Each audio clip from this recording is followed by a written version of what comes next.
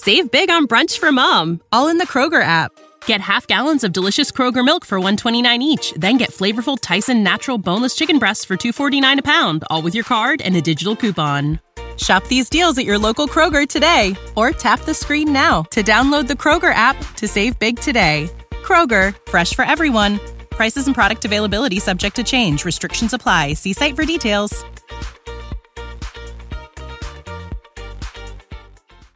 I am getting nervous. I am like tensed up listening to this. Honestly, I almost got in a car wreck on the way home because I was just driving home from the fertility center, like in shock. Daddies to 3, daddies to me. I swear. This is the first time that I've ever been able to be completely myself without fear.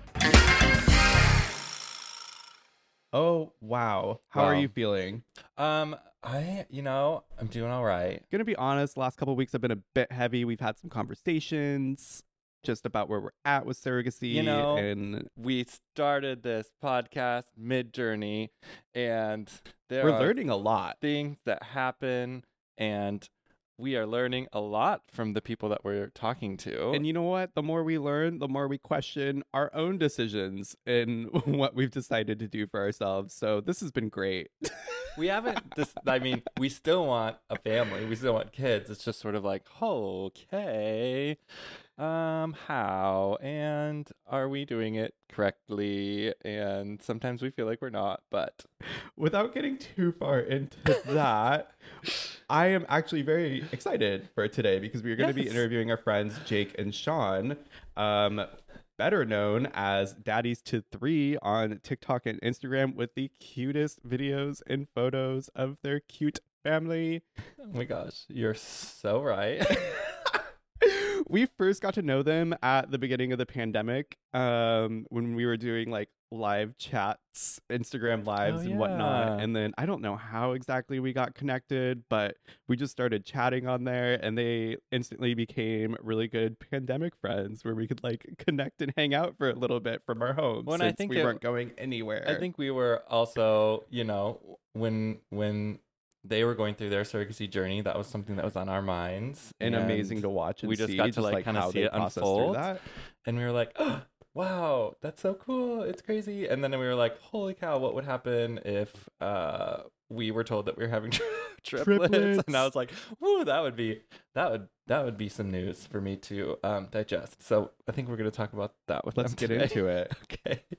Welcome back to the Who's Your Daddy podcast, where we work to demystify the process of starting a family through non-traditional means. From foster care to adoption to IVF and surrogacy, come along as we navigate this tricky space on our own journey to fatherhood. Together, we hope to gain insight and answer as many questions as we can. We are your hosts and husbands, Michael and Matt, and today we are going to be talking to Jake and Sean, Daddies to 3. Hello. Hi, thank you. We're happy to be here. Boys. Oh my god.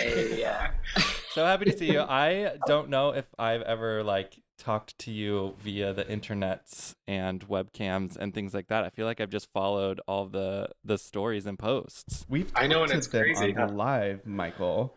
Was I? When was that? This was that a while beginning ago? Of the pandemic. It was a blur, pandemic blur. Oh, gosh. Usually while cooking with wine. Yeah, that's true. There was always wine involved. Oh, I don't have a very good memory. Well, there was wine involved, so yeah, But we've never hung out in person. Oh, yeah, and it's crazy how you feel like you can know somebody, even though it's just like, oh, I've just followed you forever. We follow each other, and so you feel like you know each other, but right. This is good. Crazy. I'm gonna really get to know you over this next hour. We sort of assume that if people are listening to us, they would know you. But why don't you just introduce, who you are, where you live, a little bit about your family. Yes, please. So we are Sean and Jake. We are Daddies to 3 on Instagram and TikTok. And we have triplets that are a little over 2 years old now, which is crazy to say because it feels like just yesterday they were born. Right. We are living currently in Salt Lake City, Utah, and that's where we grew up, and sometimes wanting to get out. But oh, really? Oh. It's always tempting. This last winter was brutal. But... Oh my God. Oh, okay. Well, it wasn't much better here, so. I was like, if you've ever heard of Portland. I do feel like I saw multiple videos of somebody shoveling. Is that sort of, you guys are just socked in. Snow. Oh no, pull up the U-Haul. I'm not dealing with that. We can't do it. I was going to say, we're like cloud, gray, rain, just sort of like gloom, but like we don't have to deal with snow except for like once or twice. Yeah. So I think we got like 900 inches or something like that this year. What? 900? It was insane. Like all the ski resorts broke records, and it's beautiful, but when you're dealing with 3 toddlers, you're like, I don't want to shovel the snow on top of this. No, that is trying not to conserve beautiful. energy. So I grew up in South Dakota, and they just had constant like barrage of snow, and then I went over went there for Christmas, and I was like, oh, it's so pretty, and then like 3 days into it I was like, Get me really out of here. Glad I don't have to deal with this. It's just like constant, and then okay, go out and shovel it, but then like you can't really go outside. All of the yard is just like covered in snow. It's not, you can't really like, I mean, you can like go on a walk sort of, but like, is it going to be windy? Is it going to be blizzarding? I don't know. I lived in Nebraska and South Dakota like for the first 28 years of my life. So. And you both grew up in Utah, yeah? We did. We did. Mm-hmm. Did you go to college in Utah? I did not. I went to college in Los Angeles. Oh, wow. So I got out into the sun for a minute. You did. Yeah. What brought you back? So he went to USC, and then he went on I'll let you tell your story.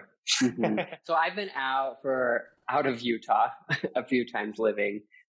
First was because I grew up Mormon in Utah, so I was a good little Mormon boy. And so I went on a mission. So I lived in Costa Rica for 2 years. Oh my God. Preaching the gospel. And oh my gosh. Then I went to USC for 4 years, so lived in Los Angeles. Sean lived there with me for part of the time. We did long distance for part of the time. But Sean kind of put his life on hold to come help me finish college. And so when we were done, we came back to Utah, and Sean's always been in real estate. And so he wanted to continue that. And it's a little bit easier when you do that where you grew up, because that's where all your people are at. Definitely. All your connections, etc. Yeah. Mm-hmm. Oh my gosh. Yeah. So it's hard. It's hard because it ties us here. You're like, oh, I want to get out, but right. But then there's some great things about Utah, but that last winter I was like, we need a summer home for the winter. Because both of your careers are in real estate, and because of that kind of anchors you into Utah in a way. Does it make it difficult to move? It just, the longer that you're in real estate, the easier I feel like it becomes, because you're starting to gain this network. You're starting to get referrals from your past clients. You know the areas so well that it's a little bit scary to go and start that over somewhere else where you'd have to, kind of start over. I feel like we have the tools to do it, but you just wouldn't have that safety net of all the people that you know. Oh, 100%. So maybe we'll jump into just a little bit of like growing up. I don't know. Have you told like the story of like growing up and being a missionary and like coming out and like kind of what that has looked like? Or like, could you share a little bit about that from both of your perspectives? I know this is about like children. We'll get to it, but I know that is kind of a push-pull of, and this is a big part of like having children. It's a consideration, absolutely. Yeah, totally. And I feel like it's ultimately like we both grew up with that kind of trajectory or that path, like being Mormon and growing up that way, your life is kind of mapped out for you. Like at this age, you do this, at this age, you do that. And then, once you're married, then you have your family and happily ever after sort of a thing. So I feel like both of us growing up that way kind of led us to wanting to have a family. I feel like the Mormon church is very family centric. In that a big teaching is that you can be with your families forever. I mean, that's kind of what they preach. And so the idea of having a family has been important to us since both of us were very little. But growing up gay and Mormon, I think that you kind of lose sight of that. You're like, there's no way that that's going to be my life. Either you kind of have two paths, and One was, you just live a life that you're completely celibate in the church and you never act on these same sex attractions, as they would call it. Or you find yourself somewhere in the middle, like if you could be bisexual enough or lie to yourself enough to marry a woman and try to have a family that way. And I mean, it's hard because we see that now with a lot of the generations that did try that. And it's messy because you get into it and now you have kids involved, you have a wife involved, and you're like, oh, well, you're still gay and you're trying to figure this out now. I don't think it's fair to either of the people involved there, but it is this huge juxtaposition that you're in where you're like, I want to have a family. And in order to do that, I have to be inauthentic and marry a woman. Were those conversations that you had like prior to coming out? It was like, hey, I'm struggling with this. And then they were like, well, here are your two options. Like, was that a conversation you had, or were you sort of like in the closet and then you're like, I'm done with this. Like, I can't do this anymore and I'm out. Was there like a transition or like a talking period of like trying to figure it out with people in the church, or not really? There definitely was. And I feel like it's kind of funny because as we were coming out, that's kind of when this issue started becoming more mainstream within the church, and they started talking more about it. And, their dialogue surrounding the LGBT community has shifted a bit within the church, softened from what it was teaching before. I still feel like it's in a toxic way when it comes to authenticity, but those conversations were being had as we were trying to transition and figure out this balance. And were you together at that point? We were, yeah. Oh, so wow. We can kind of we'll lead you up to kind of where that all came together. That would be cool. Do you want to talk about meeting and everything? Yeah. So I mean, both of us, we're the Grindr success story. We met on Grindr 11 years ago. Unheard of. So Grindr can work. So we were chatting on there for a couple of months.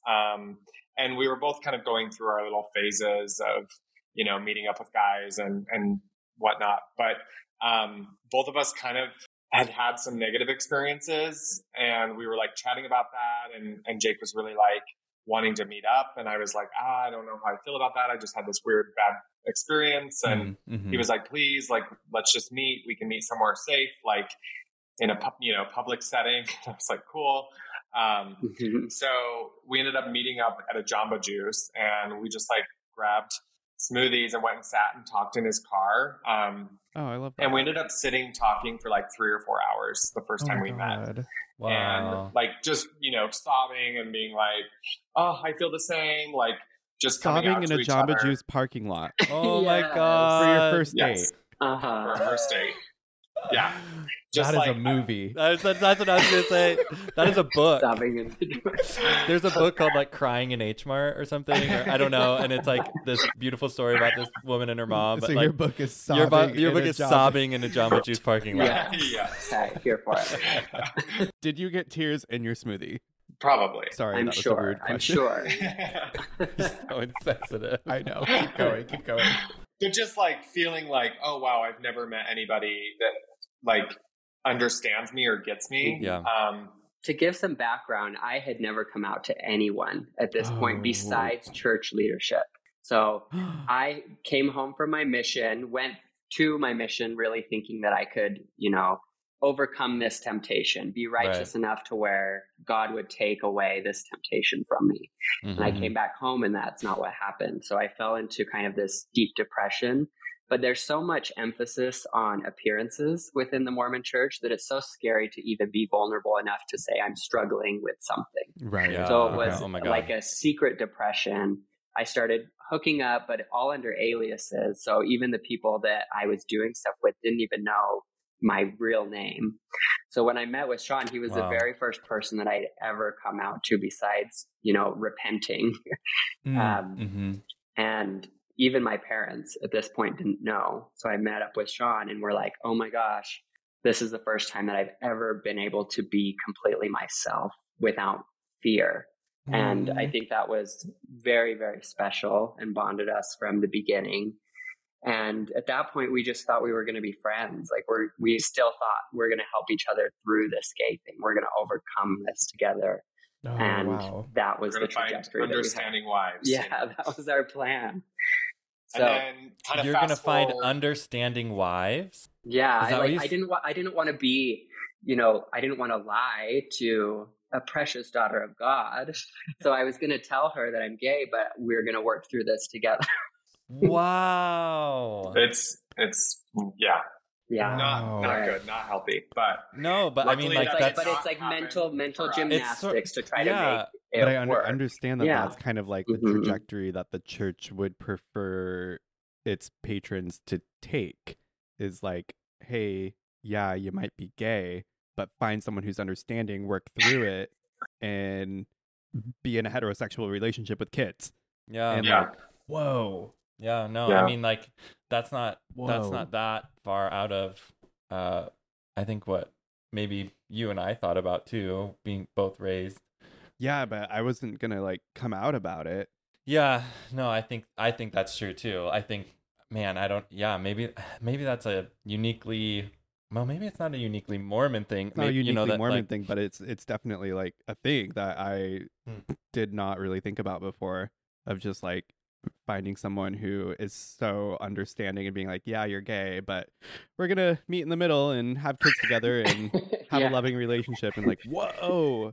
Yeah, and that happens here. I mean, there are plenty of stories. We've met plenty of people that like did that. They found a woman and came out to her, and they were like, "But I'm not going to act on it." And Yeah, I don't know if it's necessarily encouraged, but there is just this rhetoric that this is a temptation that you've been given. Just like some kids are addicted to narcotics from birth. Like that's kind of how they relate it. Like they will use these analogies. They're like, this is your temptation that you have in life, but the more righteous you become, the less you'll be tempted by it.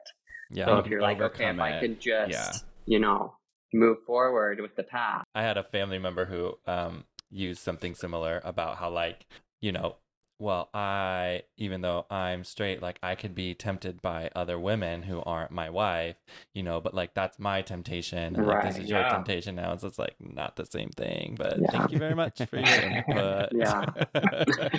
But thank you. Yes, exactly. So then so you met 11 years ago, you said, and then you were 11 like, years we're ago. going to find righteous wives. And then how long did that last? It did not last. Like 2 weeks. And then we're like, I think this is love. Like, I feel like this is what love is. Yeah, we just started hanging out like every day, like any moment that we got where we could spend time together, we were together. And I feel like it just happened super fast, and we were finding ourselves like, falling in love. And then, like just a month in, I think we were kind of like, what is this? What are we doing? Like, are we going to put a label on this? And we were kind of like, I think this is love. And let's just keep rolling with it. And it was a lot of navigating to do, because I feel like at that point I still wanted to be a part of the church, and we were kind of navigating this space of being gay and Mormon, and that was easier in LA. So we did a year of long distance, and then Sean moved to LA with me. Got it. Okay. And we started a chapter of what's called Affirmation, which is LGBT Mormons and families, which is kind of just to support you wherever you're at. Everybody has like a similar background in Mormonism, but it's, if you are acting on your same-sex attraction, that's great. If you want to be celibate, that's great. We're not going to choose your path, but let's have a forum of where everybody can come together and relate in a safe space to explore and navigate that. And we did that in California. And when we moved back to Utah, it's just a little bit more of a high demand culture in Utah than it would be outside, where Mormonism is not the majority. Right. So it was harder to navigate here. I think it led us to really dissecting our faith and understanding, is this actually something we believe in, or is this something that's more cultural or more, based off of what our family wants for us? We started to dissect our faith and our beliefs, and came to terms with, this isn't actually what we believe. And this isn't something that's healthy for us to stay a part of, and kind of took our exit from there. And with those conversations taking place, where did the conversation of having kids in the future come in? I honestly don't feel like we really started talking about that until we really worked through all of our shit. Like when you leave a high demand religion like that, there comes with a lot of baggage and issues that you have to work through and navigate. And I feel like because we like came together and found each other, like, and came out together and like did all this together, it just, there's a lot of baggage when you marry your first Mormon boyfriend. Oh my God. Yeah. Like, imagine never having dated anyone, and then the only person you date is also Mormon. Well, and like, did you know many gay people, or I mean, like you knew in LA, right? Because you were like in this group, so you at least had like people to, you know, you weren't like, oh my God, we're the only ones. Hopefully, right? I mean, we had formed a really good support system and had a lot of friends and stuff that were kind of going through similar situations, and so, anyways, I mean, it's just like we wanted to get first our relationship into a good place. And then it was like, once that happened, okay, next step is, you know, we're going to get married. And then next step is like, you know, finding a house, buying a house together, and combining our lives financially. And then I think that's when we started having the conversation of like, okay, you know, it feels like the next step is kids. Is that something that you want? Is that something I want? Like, what is that going to look like for us? How's that going to change our lives? And then we both kind of came to that conclusion, like, yes, that's what we really wanted. I think Jake wanted kids a little bit earlier on in life than I did. And he's 3 years older than me. So he was kind of like, I don't want to be an old dad, which like, there's nothing wrong with that. But like, that just, he wanted to be, he had this in his mind. He was like, I don't want to be over 30 when I start having kids. And so, and he was, because life always throws you curveballs. Surrogacy's complicated. Having kids is complicated. I think for me too, it was, I always wanted a family and I always wanted kids, but financially, it's just so expensive. And neither of us come from like familial money. And we were just getting into careers and just getting things started. And so it just seemed so far off, like it wasn't a possibility for us. And so when we finally started finding success in our careers and moving forward, it was really exciting to feel that, you know, that dream wasn't as far away as it had seemed for all those years. And how did you cross the bridge of like talking about how you wanted to go about building your family? Was it always through surrogacy? Was like adoption ever on the table, like foster? So we kind of ran through all of those options, and we actually had some really good friends at the time that was going through adoption, and then we had some friends going through foster, and then we had some friends going through surrogacy. So we kind of actually watched all of them navigate that. And our friends that were going through adoption had been chosen several times, and like had heart-wrenching situations happen where like the kids were then yanked, you know? And we had some friends that, you know, were doing foster, and it was kind of just tricky, like watching them navigate like a little older kids and just like kind of some of the stuff that comes along with that, which, I mean, more power to anybody that like, you know, wants to go through I mean, everyone has to choose what's right for them. Right. And then our friends that went through surrogacy, they were like, they gave us the rundown and they were like, this is, you know, how we did it. And we just kind of felt seemed so smooth. I was like, for people that really like control like us, we're like, this is the way to go. I can control everything. This is great. I'm going to find out. And then life doesn't work that way. Yeah. There were a lot of bumps in the road. Oh, but God, yeah. That was initially why we were like, okay, well, let's go surrogacy. That sounds like it's a little more simple. And those friends kind of had talked us into it. They were like, you can really do it a step at a time. And you guys are learning this, where it's like, okay, you don't have to have everything like full blown saved from the beginning. You can kind of take it in steps or chunks where you're like, okay, we'll start by creating embryos. Okay. And then you can freeze them and hold them for a bit, and then you can save and you can wait. Then you can find your attorney. And so that's kind of how we did it. And I think it happened maybe faster than we anticipated, because once you're like in it, you're just like, oh, I just want it to like keep going. You just start the process and you're like, let's get it done. I can see the finish line straight ahead. So when did you start that process? Did you say sometime in 2020 or 2019? Did you start in like 2019? 2019. Yeah. Okay. 2019. And so we had connected with a surrogate through the internet, actually. That was like your first step? No. Our very first step. You're like, don't have embryos, like, but whoa. like we found the woman. Yeah. I'm like, give her our number immediately. Really, I know. Huh? No, we actually went to this panel. We went to this really cool dinner that was just like LGBTQIA family building, and they just had a bunch of different parents that had created their families through different means, and they just all told their stories. And then afterwards you could talk to them about resources and things. And so we got connected really early on with the Utah Fertility Center. And they're actually a really great fertility center. A lot of people come from all over the world to come to Utah because Utah has really good surrogacy laws, which is surprising. Right? That is surprising. Yeah. But we connected with them, and that's kind of how we got started. They put us into the database of anonymous egg donors, and we started looking through egg donors and, getting everything in order there, created our embryos. And then we sat for a while and saved a little more until we found our surrogate. But in that process, we posted a picture online and just said, hey, we're starting the surrogacy journey. And we had this really amazing lady reach out from Idaho. And she was like, I write LGBT young adult fiction. I have kids of my own. They were all really smooth pregnancies, but I've always really wanted to do this for a same-sex couple. Would you consider me? And she was our very first person that we had talked to. And we were like, of course we would consider you. Let's get to know each other a little bit more. We joined some Facebook groups where there's a lot of, women that want to do surrogacy. And so we had some connections there and did some interviews. And ultimately, we felt the best about the connection that we had made with this Idaho lady. Mm-hmm. And so that's kind of who we started the process with and started moving forward, planning a date to transfer. And when you started this process, like, where were your families at as far as coming out, leaving the church, going on this journey to start your family?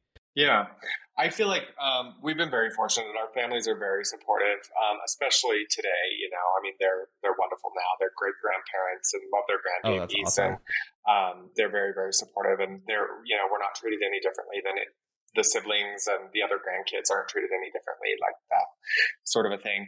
But it definitely was a journey getting there. Our families are both still LDS. Took a lot of conversations, and I feel like when we decided that, hey, we're wanting to start a family and we're actually in that process, we sat our families down, had that conversation, and just kind of said, like, I'm kind of that person that's like pretty blunt and just like willing to draw boundaries with people. Like, hey, if you're not going to treat us the same, if you're not going to treat our kids the same, like, they won't be a part of your life. So let's like start working through this weirdness now so that we can just get to a place where it's like, I think it's hard that's a really hard conversation to have and a really hard boundary to set. We actually have a gay couple that we follow that were sort of made a post about that, about like non-supportive family and how it's like, we just had to say like, look, if you don't support us, like, you just can't be invited into, our space, because like, you need to accept all of us if you're going to like come over and try and like love on our kid, right? It's just it's going to make created that conflict otherwise. Yeah, it's just not so good for the weird children either to have. Well, it's not good for the kids, and that's ultimately why I wanted to have that conversation, because I was like, I'm looking out for my future kids, because they're already going to deal with enough at like school or just life in general. I mean, life is hard. Like, they're not going to have the people that should love them treat them any differently because right. Well, it's something that dads. It's something that you don't need to worry about, right? Like, it's like you have so many things to think about already. God. Like, you had triplets, for God's sakes, and then like, people coming into your house. The last thing you want to worry about is like, oh my God, are they going to say something that like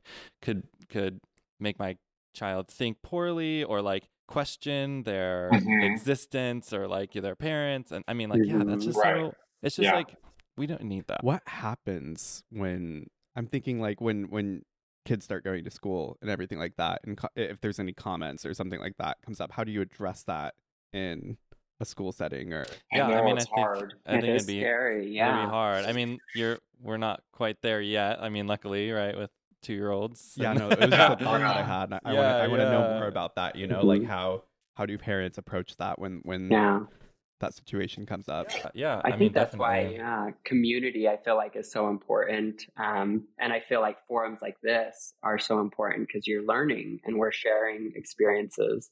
We're fortunate enough to have friends and gay dads that have older kids. And I think that they'll be a really good resource for us as we're navigating those situations as well.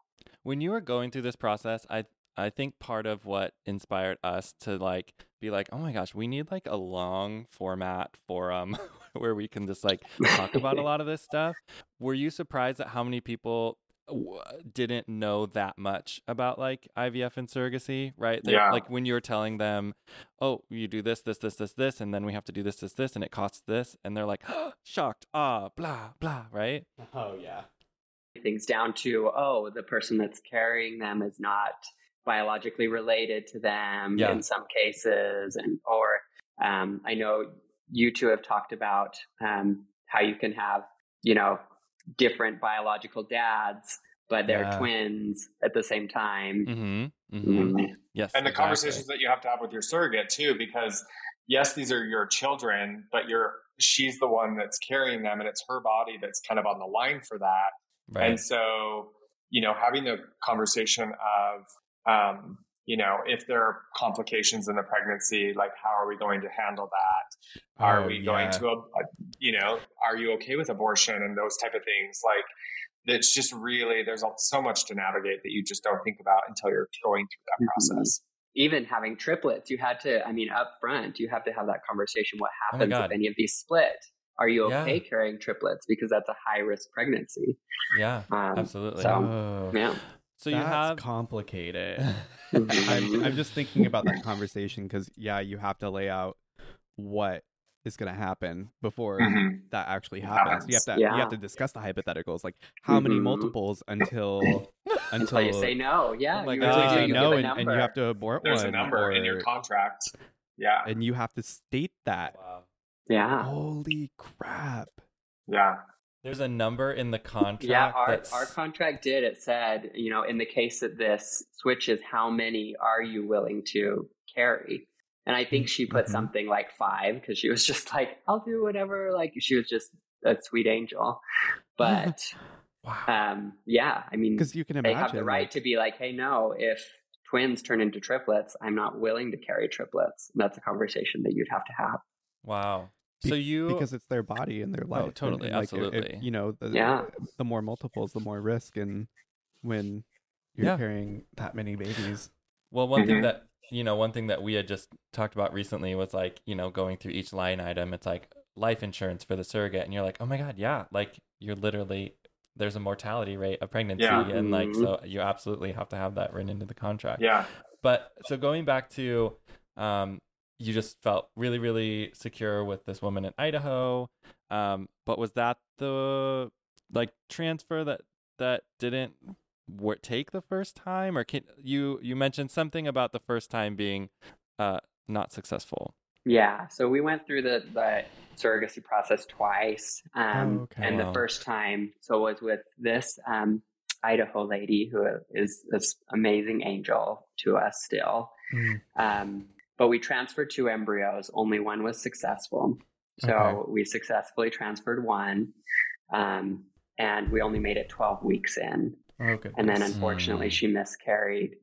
And it's devastating at that because it's just so complicated. I mean, you've built up this relationship with this person and you're trying to be there emotionally, but we were also in Utah. She was in Idaho at the time. It's complicated. I mean, it's traumatic for her. It's traumatic for us. I mean, not only did you lose that potential life, but I think it was not to get financial, but that's what we're talking about in here too. That was like a $20,000 day where you're like, oh, like that's a lot of money we just lost. We have to start over. We have to save again. What happens if this happens again? Well, just brings up the question of like, can we do this again? Not only for the emotional impact, but also the financial impact of financially, right? Can we afford to do this again? Or when that baby miscarried, was that also our like dreams of having a baby gone for now? And you've seen some, intended parents that didn't end up with a lot of embryos. And so it's like, oh, do you have embryos left to be able to do the process again? Right. So there's a lot of complications that go into it. We did a lot of additional testing to try to get her ready again. And when it came time to do the next transfer, the doctor said there's probably a 50% chance that she'll make it to term at this point, that her body's just not ready for it. So we had to make that heartbreaking decision to, cut the tie with that surrogate and move on to another surrogate. Wow. Which is crazy because it feels like this breakup, and it's like our journey is going to continue, but yours ends here. And it's like, it's just hard because you just always envision it with that person and she's going to be the auntie, and then it didn't happen. I mean, we're like a year into this, with her, and she's obviously pushing for like wanting to try again. She's like felt like a failure the first time and like, I can do it again, but you're like, oh, like 50% chance. Like when you're talking about it, it sucks that it comes down to money, but you're like, we're running out. If we can't, have a successful transfer the second time, like we will have to stop our family journey. Here, until another time. And so, oh my God, I am getting nervous. I'm like tensed up listening to this because I'm like I want to apologize for anyone who's going through any part of this journey right now, because as we're talking about this, I'm just getting anxious, thinking like, because it's that's a harsh reality. Well, and it's hard too. It's like, all these things could happen, but you see the success stories, or at least those are the ones that show up on your feed, and of like, you want to beautiful families, and like there are a lot of people you want to believe it. Yeah, and I think, and who knows, like maybe there are more people that go through unsuccessful transfers multiple times, but they just like don't talk about it, or it's like, that's what you say about it is like, yep, we didn't have a successful transfer and now we're trying again, or now our family planning journey is essentially at least halted for now, or like maybe we're not even sure if we can continue going on. So how long between, so you get this like really awful news, obviously, right? Like miscarrying again from her and you, super emotional. I'm assuming some sort of just like reflection, recovery, obviously financial, right? Like you have to wait a little bit maybe to just like build up the bank account. How did you guys wait, like 6 months, a year, 2 years? We miscarried in November, and then the fertility center reached out to us, and we were planning on waiting probably longer than this, but they reached out to us in March. And they were like, hey, we have this incredible lady that just carried twins for another couple. She's wanting to try again and do it again. And her pregnancy went really great, and we've worked with her, and she's amazing. Would you be interested in chatting with her? And we were kind of like, okay, we didn't know, this would happen so quickly. We weren't searching it out, but it kind of found us, and we were like, okay, like, we're interested in chatting with her. And there's a lot that has to line up too, because you're like, there's different ways when it comes to financials as far as insurance goes. So if you find a surrogate that has her own insurance and that surrogacy is covered under her insurance, obviously you still will pay for all those medical bills and such. But if her out-of-pocket max is really low, that's a surrogate that's like really great to have, because you're going to be able to save some money there too. So she had already carried multiples, which we were planning to transfer 2 embryos. She had great insurance. She was in Utah. And she was just an amazing person. And she's just amazing. We talked to her. It took a little bit to finally meet up because it was during the pandemic. And we were just going to do a Zoom call and such, but she's deaf and her husband is deaf. So it was this weird, we had to use this like service where there was a translator there that would translate back and forth over video. Wow. When we finally were able to meet in person, she's great at reading lips and everything. So you had to pull your mask down, but it was great. So her insurance had a surrogacy rider in it that covered her pregnancy if she was a surrogate. Yeah. That is so that is incredible. Rare. Yeah. Yeah. So Did rare. they tell you how rare that was? Yeah. And her out-of-pocket max was like $5,000. No, $2,500. So, oh my God. And she had already met it for the year, so it was like one of those crazy things where we're like, okay, well, let's go. Like, let's go because it's March. Let's make it happen this year, in this calendar year. And so, oh my gosh, because you didn't have, because you wouldn't have to. Okay, so if anybody's like wondering why we're talking about timing, typically open enrollment is when you want to buy supplemental insurance for your surrogate if they don't have the surrogacy rider, correct? Right. So that happens in like 3 or 4 weeks, November, December-ish area, October, November maybe. Yeah. If you don't do that, then you're back into the private insurance marketplace, which can be like a $10,000 to $15,000 increase in overall payments. Like cost. I think when we were talking to our agency, it was like, oh yeah, it could save you like, not many people have it, and it will save you like between like $5,000 and $10,000. Then we were talking with friends, and they were like, I think our insurance policy was like $30,000 for the surrogate, and I was like, what? Are you kidding me? So now I'm like, wait, but who's right? And like, where are these policies, and why are they so different? And so to me, I'm like line iteming it out. I'm like, oh my God, if she has that rider, I'm just gonna say that's a $25,000 savings. You know what I mean? Like it's such a huge, amazing. And I don't know if in Utah it's more common, but I feel like most of the dads that we've had in Utah, the surrogates have used their own insurance. We are looking in Utah. We are going online after this. We have a basement apartment for you. You can come. It's happening. Set it up. I'm coming over. We gotta find a surrogate. Let's go. Gosh, let's book the flights. I am ready. Yeah. Okay, Utah's good for the fertility center. There's great surrogates. And the other one that I think is really great about Utah is the surrogacy laws. You don't have to adopt your kids. You can be right on the birth certificate. So it's easy there. And attorney fees are not as expensive. There's like one guy that does it here, and he does it for everybody. And so he's just used to doing it. And oh my God. Wow. Daddies to 3, daddies to me. I swear, it's so crazy to like every single person that we talk to has like little nuggets of like info that are going to be potentially so applicable. And like you're saying that, but do not be surprised if we start getting on the horn of like looking in Utah right now, because you guys make a good argument for Utah. I know, seriously. Well, and already that is insane. So it's funny because our first surrogate that was in Idaho, we were going to make her have the babies, so she was going to come here and have the babies here. Like that was part of our contract actually with her. We were like, before we agreed to go with her, or she agreed to go with us, like it was all a consensual thing. Like we were like, well, it's really important for us to like both be on the birth certificates from the get-go, and we don't want to have to like adopt our own kids.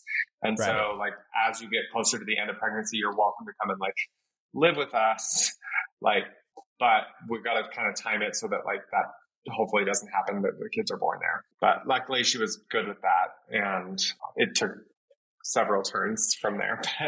Right, exactly. But so our we saved a lot there. Our surrogate, because she had done it once before, so they typically increase their compensation because they're a proven surrogate, and which she did, but she was still very, very reasonable. Good. And which is very generous of her. Yes, exactly. I'm like, you only made that much money to carry 3 kids for and especially considering like the savings on insurance and all that. That's super great. She just Lord knows you showered she's just her. A good human. Yes, and you showered her with love, and I'm sure things gifts that are worth more than just compensation. Yeah. Save big on brunch for mom, all in the Kroger app.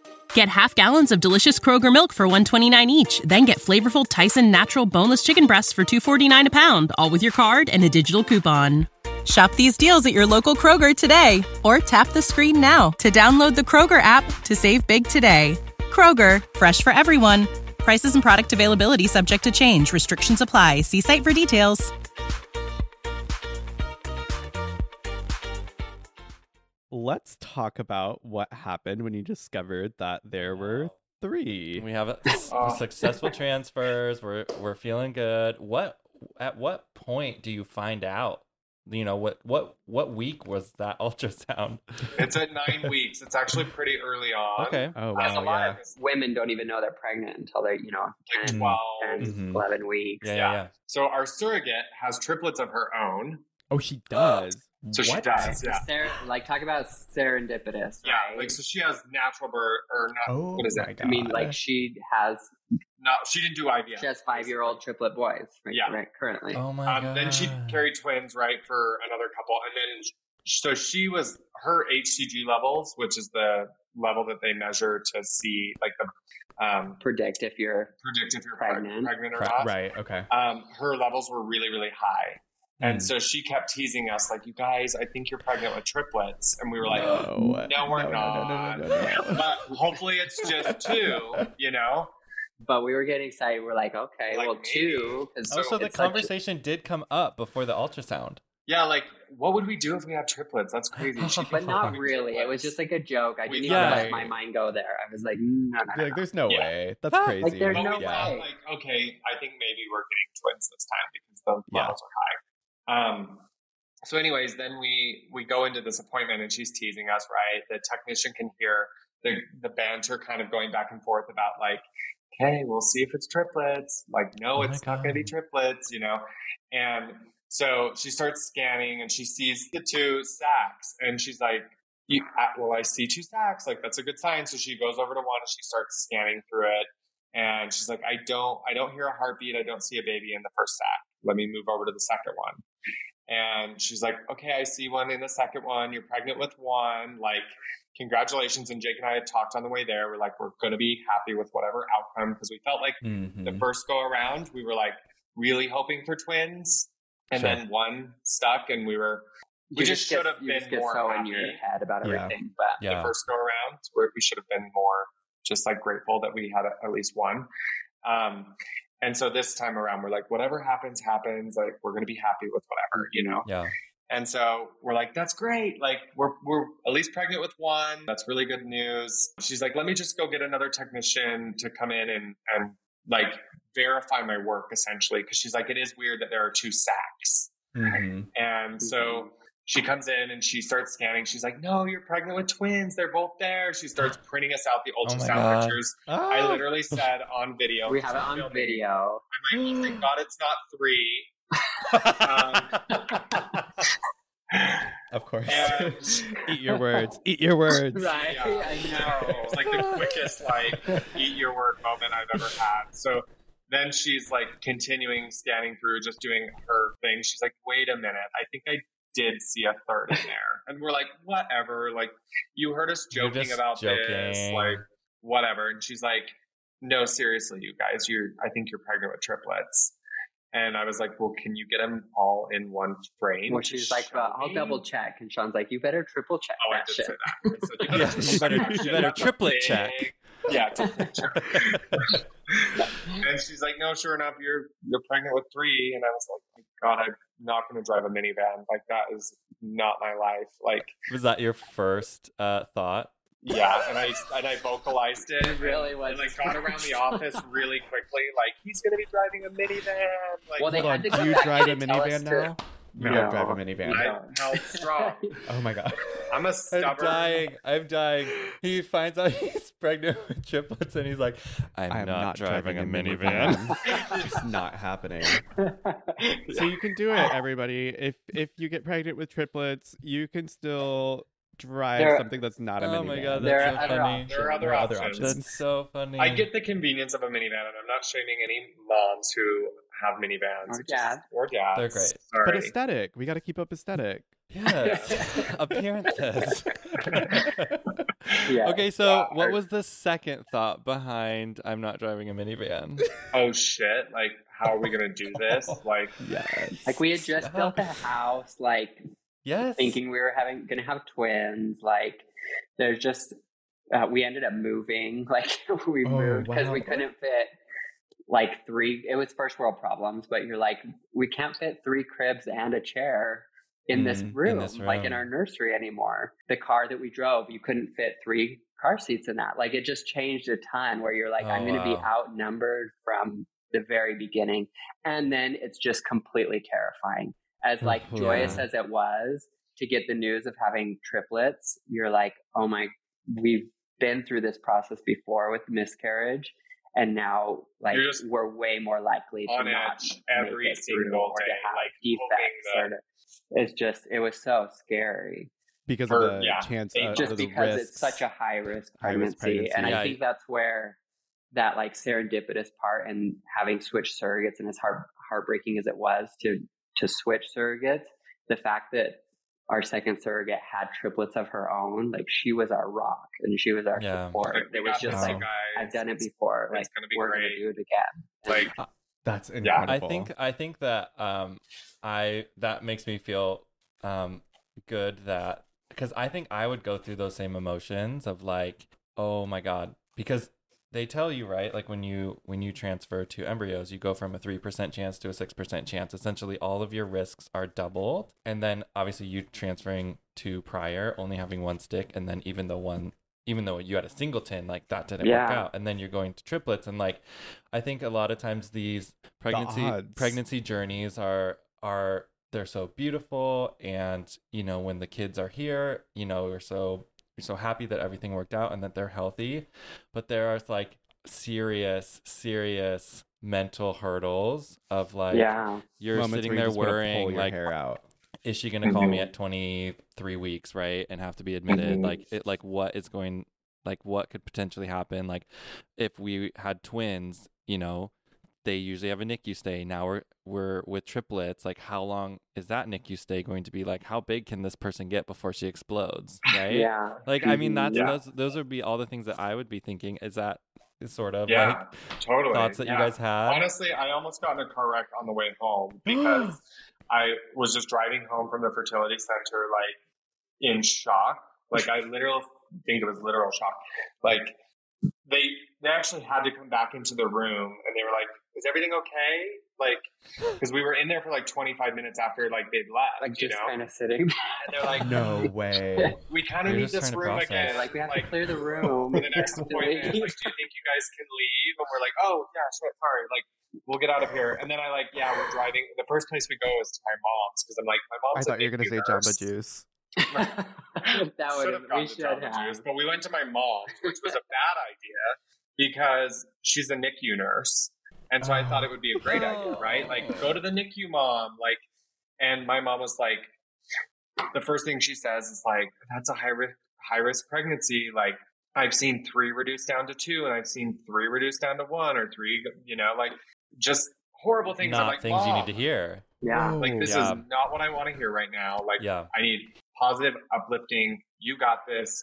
Rah, like right now. And you do get, and it's just so many mental gymnastics because you do get, and then you get the doctor saying, okay, well, do you want to selectively reduce down to 2 now that you have 3? Like, and you're like, these decisions that you're making. Is the doctor giving you like percentages, chances of like, hey, if you reduce down to 2, this is your percentage of success rate? Or it is, and that's kind of what, you know. I mean, I don't know what we would have decided, but that did go into our decision a lot too, because I think that also you have to selectively reduce the one that's closest to the uterus. And that would have been the twins, the girls. So it would have been selectively reducing down to 1 if we took that procedure. And so it wasn't an option. But. And we had complications. I mean, the girls, they shared a placenta, and one was getting way more nutrients, and the other one was growth restricted. We did end up in the NICU. I think for having triplets, it went pretty smoothly.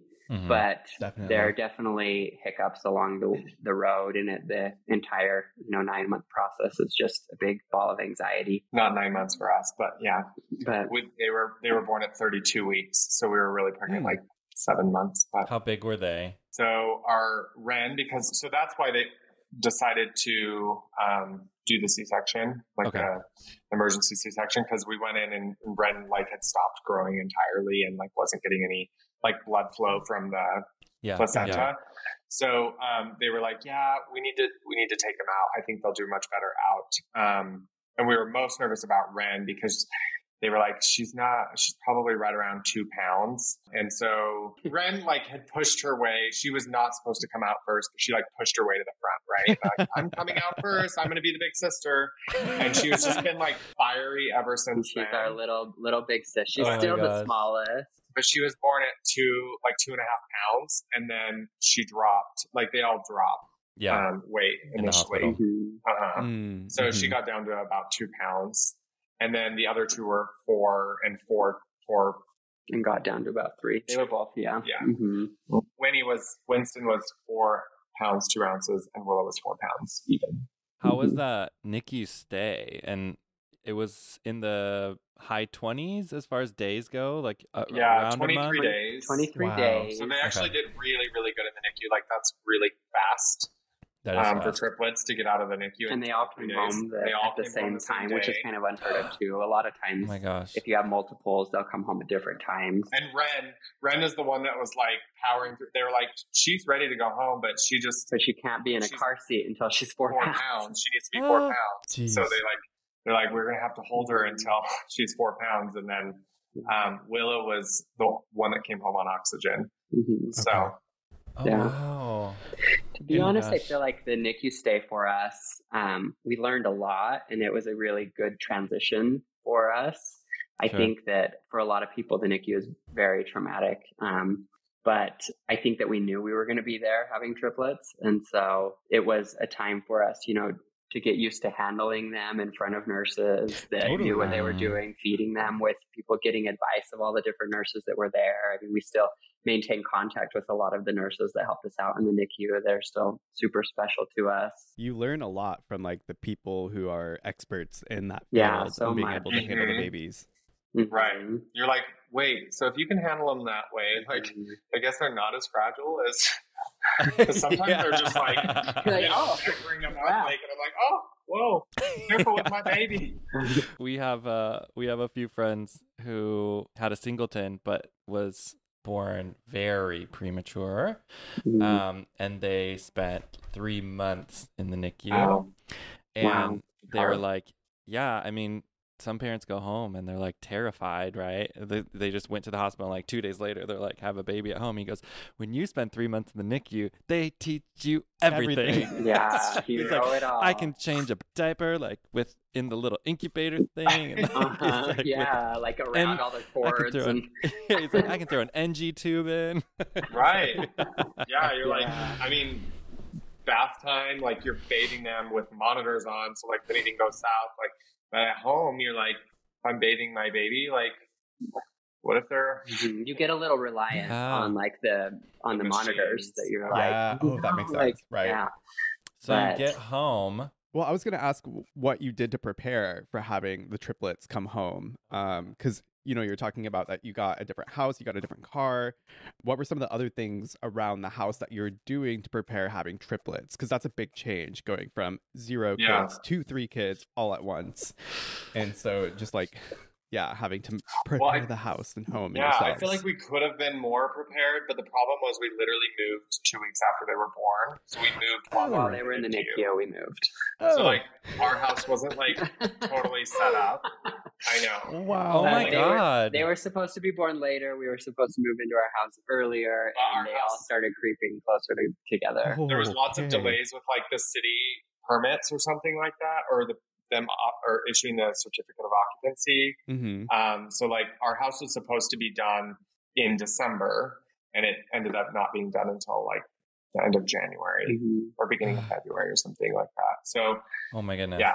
We were like, we thought we'd be prepared, right? We were like, oh yeah, we'll be in the new house like for a month or so. We'll get settled before they're even born. Like, and apply through another curveball. And we were, so, I mean, but we still did a lot to prepare. I feel like we, like when you're nearing the end, you have your go bag ready of like, okay, this is, like everything you need for the hospital. Everything you need for the hospital. For that first week back when they're actually home. And just, we had a really successful baby shower. And I feel like we got showered with a lot of love and like support. Wonderful. And like, so we pretty much had everything that we needed prior to them being born and didn't have to like, you know, go out and but I feel like the baby Breza saved our life. Yeah, if you don't know what that is, it's like the a baby Breza, but for baby formula, but we needed that.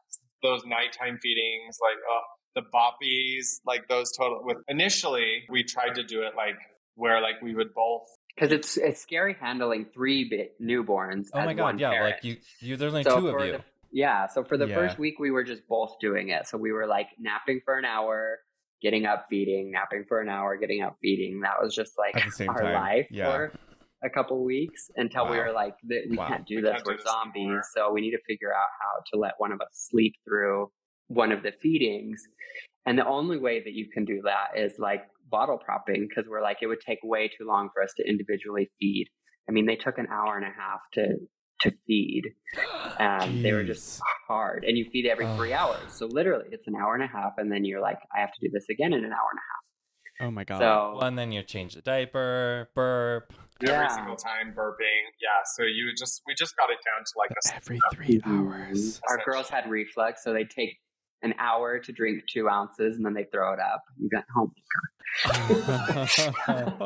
You're going to be hungry in 5 minutes. Getting them to sleep through the night. Those are some of the things like having triplets, because you're only as good as your weakest link, because you have to keep them on the same schedule or else you're just feeding all day long. So you're like, if one wakes up in the middle of the night, I have to wake both of you up, or like all 3 of you up. Yeah. Because we need to all be on the same schedule, or else I'm going to feed one and then the next one's going to wake up just as I'm trying to go to sleep. So, oh my God. Did you have help beyond you? I mean, like parents or friends, or we had not like spend the night help or like anything like that initially. We had great like just people that would bring us meals or that would come and like help do when you feed yourself for us while we're like exactly. That's nice. A little bit of support, but it's hard when it's it's not like a full-term baby that you're taking care of, but you're having preemies after a NICU stay, and there's 3 and and you have to feed them every 3 hours. And all that. It was I still feels like a blur. I'm like, how does the bottle propping work? They have little things for it, like these little. We got these little boppy loungers holder on it. Oh, perfect. That hold the bottle. You just want to make sure that they're on their side, so that if anything it's honestly not the safest, but you really just have. I mean, there's no other way. Right? Yeah. We used to not have seatbelts in cars. Like, it's probably you have fine. to monitor them, and for sure. then you just. But we would just stand right over them, like you watch all 3 of them. It's like any, I mean, if that you pick them up and you heard, and then you'd burp them each individually and rotate, and oh my God. But the thing is like you're like it's either this or like we don't sleep at all, So and then you're not going to last very long to. Not really take care of a baby if you can't and then sleep, is that safe? You know what I mean? Like, is it safe to be like on 0 sleep, like with newborn infant, like 4-pound kids? No. So it's like, I don't know. You just kind of do what you got to do to survive. And how long until you guys like maybe got a normal amount of sleep again? Or are you still not there yet? Probably 6 months. No, they're really good sleepers now. At 6 months in, we were like, let's look into the au pair program. Let's get an au pair. Yeah.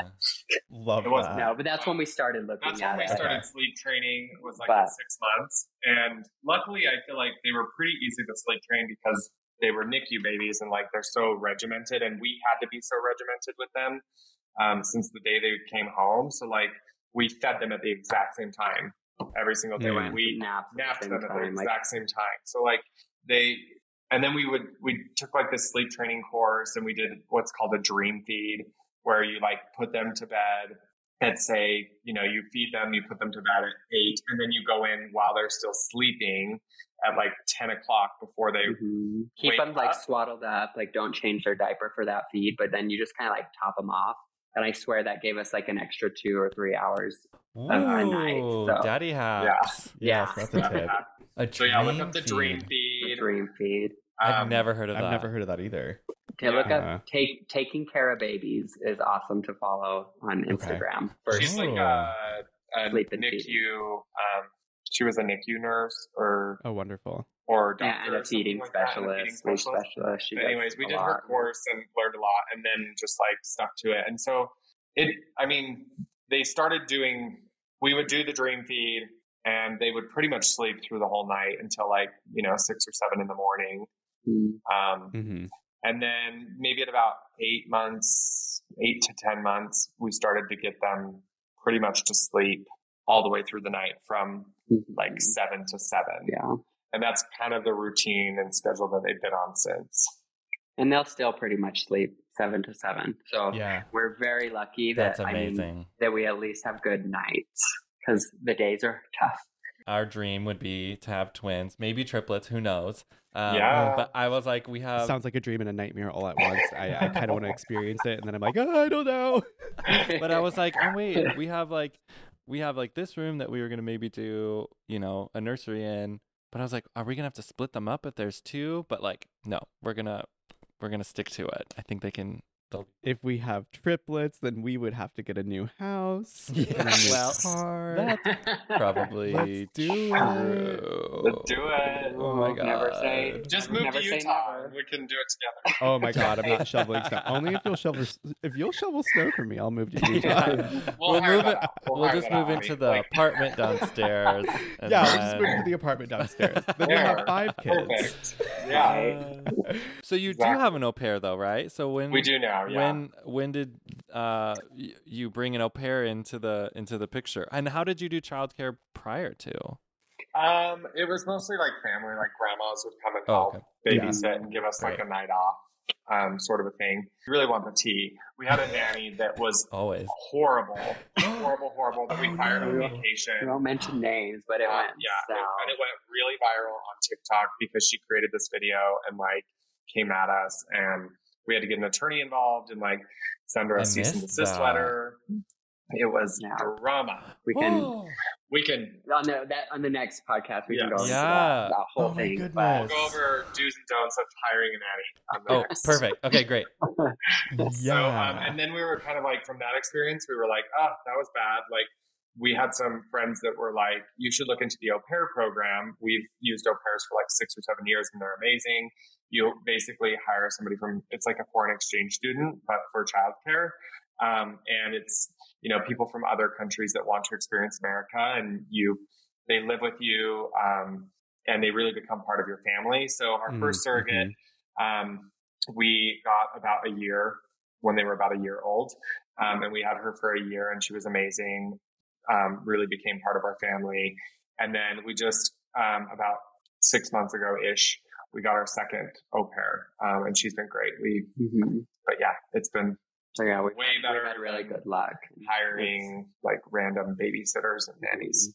Yeah. I think we have some friends that have an au pair. We do. And they were like, you absolutely have to do it. And they said something, it's almost more cost effective than a nanny, it right? is. Just so way more kind of bizarre. I mean, you end up you're paying for their space, and you have to have room for them and their food, and we got a little runaround card and things like that. But when it comes to hourly rate of what somebody would charge to watch triplets, it's a lot more affordable. Yeah, which I don't think I knew. I think the word au pair sounds that's too fancy for me. Right. It just sounds. But if especially if you have triplets, right? And because for us it's just we just need an extra hand. We honestly don't leave her alone with them, right, 1 on 3 for her whole shift. Correct. Most of the time it's just okay, you're an extra set of hands so that Jake can go out and work, or I can go out and work. That's we can tell. Or if we need balance, even if she's not we put the kids to bed, but we're still gay dads who need a Friday night every once in a while, and so she can watch the monitors, and we could go out and have a little date night. One question that I had, that's been on my mind lately too. Just thinking about how life changes after you have kids and how your relationship changes after you have kids. So I'm wondering, because that's something that you hear a lot amongst people is oh, well, wait until you have kids, you won't have a life, blah blah blah. Things things that are unhelpful to hear, let's just create the list. It's so annoying. Are you sure you want these? So I'm just wondering, how did your lives change, and how did your relationship change once the 3 babies arrived? I feel like for us, like honestly, and maybe it was because we were so exhausted, but I feel like it made our relationship better because we just stopped fighting about the small stuff, right? I don't have the energy to fight about that anymore. And it was just really cute seeing him in his element and like being a dad and like, you know, I think that you fall in love at a different, deeper level because you're like, I loved you so much before, but like I love you even more now because just watching you with my kids, like there's something very special about that. It obviously changes your life, but in way more good than bad. And I feel like you learn to adjust and you kind of also realize that like everything is just for a season, right? Like that first 6 months, it was like we kind of knew we're hunkered down. This is going to be hard for the first 6 months. Like we're going to maybe be sleep deprived. There's going to be a lot of beautiful moments, but like we'll get back to kind of a more normal life in the future, you know? And we did. And I feel like there's things we've always tried to maintain, and that's like time for each other, time for ourselves. And I think that, you know, the more you're doing that, the better of a parent you're going to be. And so I feel like if you know, making sure that you do have a nanny or a babysitter that can come and take care of your kids for a few hours a week or whatever you can make work. Yeah. So that you can find the time for yourselves and for each other. I think is important. I think that's helped us. And I think that will look differently for everybody. I mean, not everybody's financial situation is the same and can have an au pair or a consistent babysitter. But I think that making conscious effort to make time for yourself and time for your relationship is important because I think that you can get so sucked into, now I have a kid, this is my life, this is my purpose. And I think that if there's one thing that we want to be known for, it's really being advocates for being able to 100% love your children more than anything, and they are your everything. And also recognize that you need time for yourself and recognize that it's okay to, you know, go on a date night, and it's okay to wear Speedos. wear Speedos. Oh, is that a conversation? Did somebody bring that up? Like, did you see our post about the Speedo? Like, we got like chewed apart. We get a lot of Speedo hate. I mean, I saw a beautiful photo of you two with the Speedos, and I was like, hello. But oh no, I did not. Wait, maybe I didn't read the comments. I want to. We just get people that tear you apart. People that were like commenting, like you should not be wearing that with your kids around. That's so inappropriate. Like I love you, your family, but this is very inappropriate. Like. Like I was bathing with my mom until I was like 4 years old. My kids watch me shower. Is that inappropriate? Like you're 2. Stop sexualizing my kids. Like seriously, that's like the weirdest thing. That is so bizarre. But like, Anyways, wow. That's where the Speedo comes. That's a tangent. Wow. But it does. I mean, it changes your life, and there is an adjustment. Long story short, kids will do that, but I think in the best way. And there's always room for. I don't think that life is about being completely 100% balanced, but it's a balancing act. So there's always going to be, you know, the pendulum's always going to swing in different directions, and you have to ride that, and there'll be seasons of change. And I think just always being conscious of that helps you to be able to get through it. Gives perspective. Gives perspective to just know that. Temporary. I hate that comment. Just you wait. Like just wait until they're 3. Just wait until they're potty trained. Just wait until they're. I'm like. Also like everyone's like phases are different because I hear some parents that are like, you know, I hated the newborn stage, but now I'm loving 2, you know, and I'm like, oh wow, kind of going the opposite, or you know, or it's like you hear parents that are like, oh, if you think 2 is bad, like just wait till 3, and I'm like, I don't want to be like doomsday all the day. Be present because it does fly by. Like that's like the most cliche thing, but the most true is the days are long, but the years fly by. I think that's just so true. So just be present. Soak it all in. Soak it in. There's going to be hard times and beautiful times within the hard times too. So I will say that you have put a little bit more hope and inspiration back into me in thinking about the future. I feel excited to continue our journey to parenthood and, you know, make it to that point. And just like hearing from you guys about your experience and all the positive things in there, like that to me is reassuring. Like, okay, this is why we're doing it. This is why we're doing it. And like, it's just reassuring that, you know, hearing about other people's hurdles, and obviously like that is not something that I want for other people, but if you've gone through it and then, you know, you've kind of overcame and you're on the other side of it, then it always gives us hope, right? That each little hurdle that we hit, we're like, nope, we can still do this. We can keep going. And it's not about, you know, it's not always about the finish line, you know, it's about the journey. And I think that was just such a great thing for you to provide us today.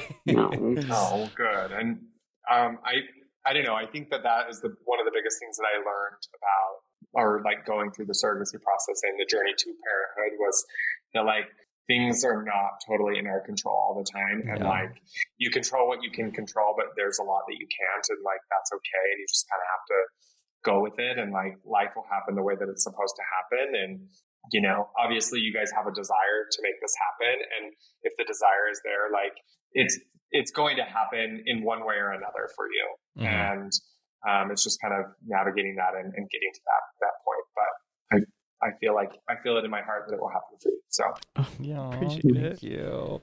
Yeah.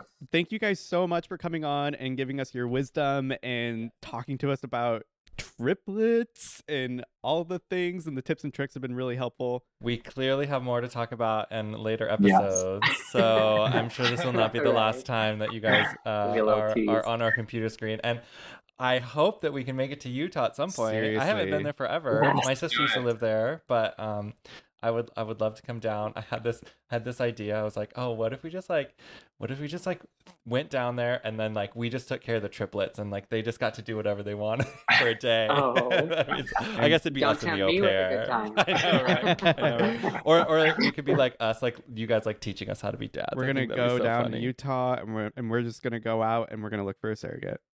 Seriously. Right. Oh my god. I know. Yeah, we have a lot to talk about. Groups. Our surrogate is literally doing it again. Oh my god. I think that's the last time they'll let her, though. Oh my god. They're like, your uterus needs a break.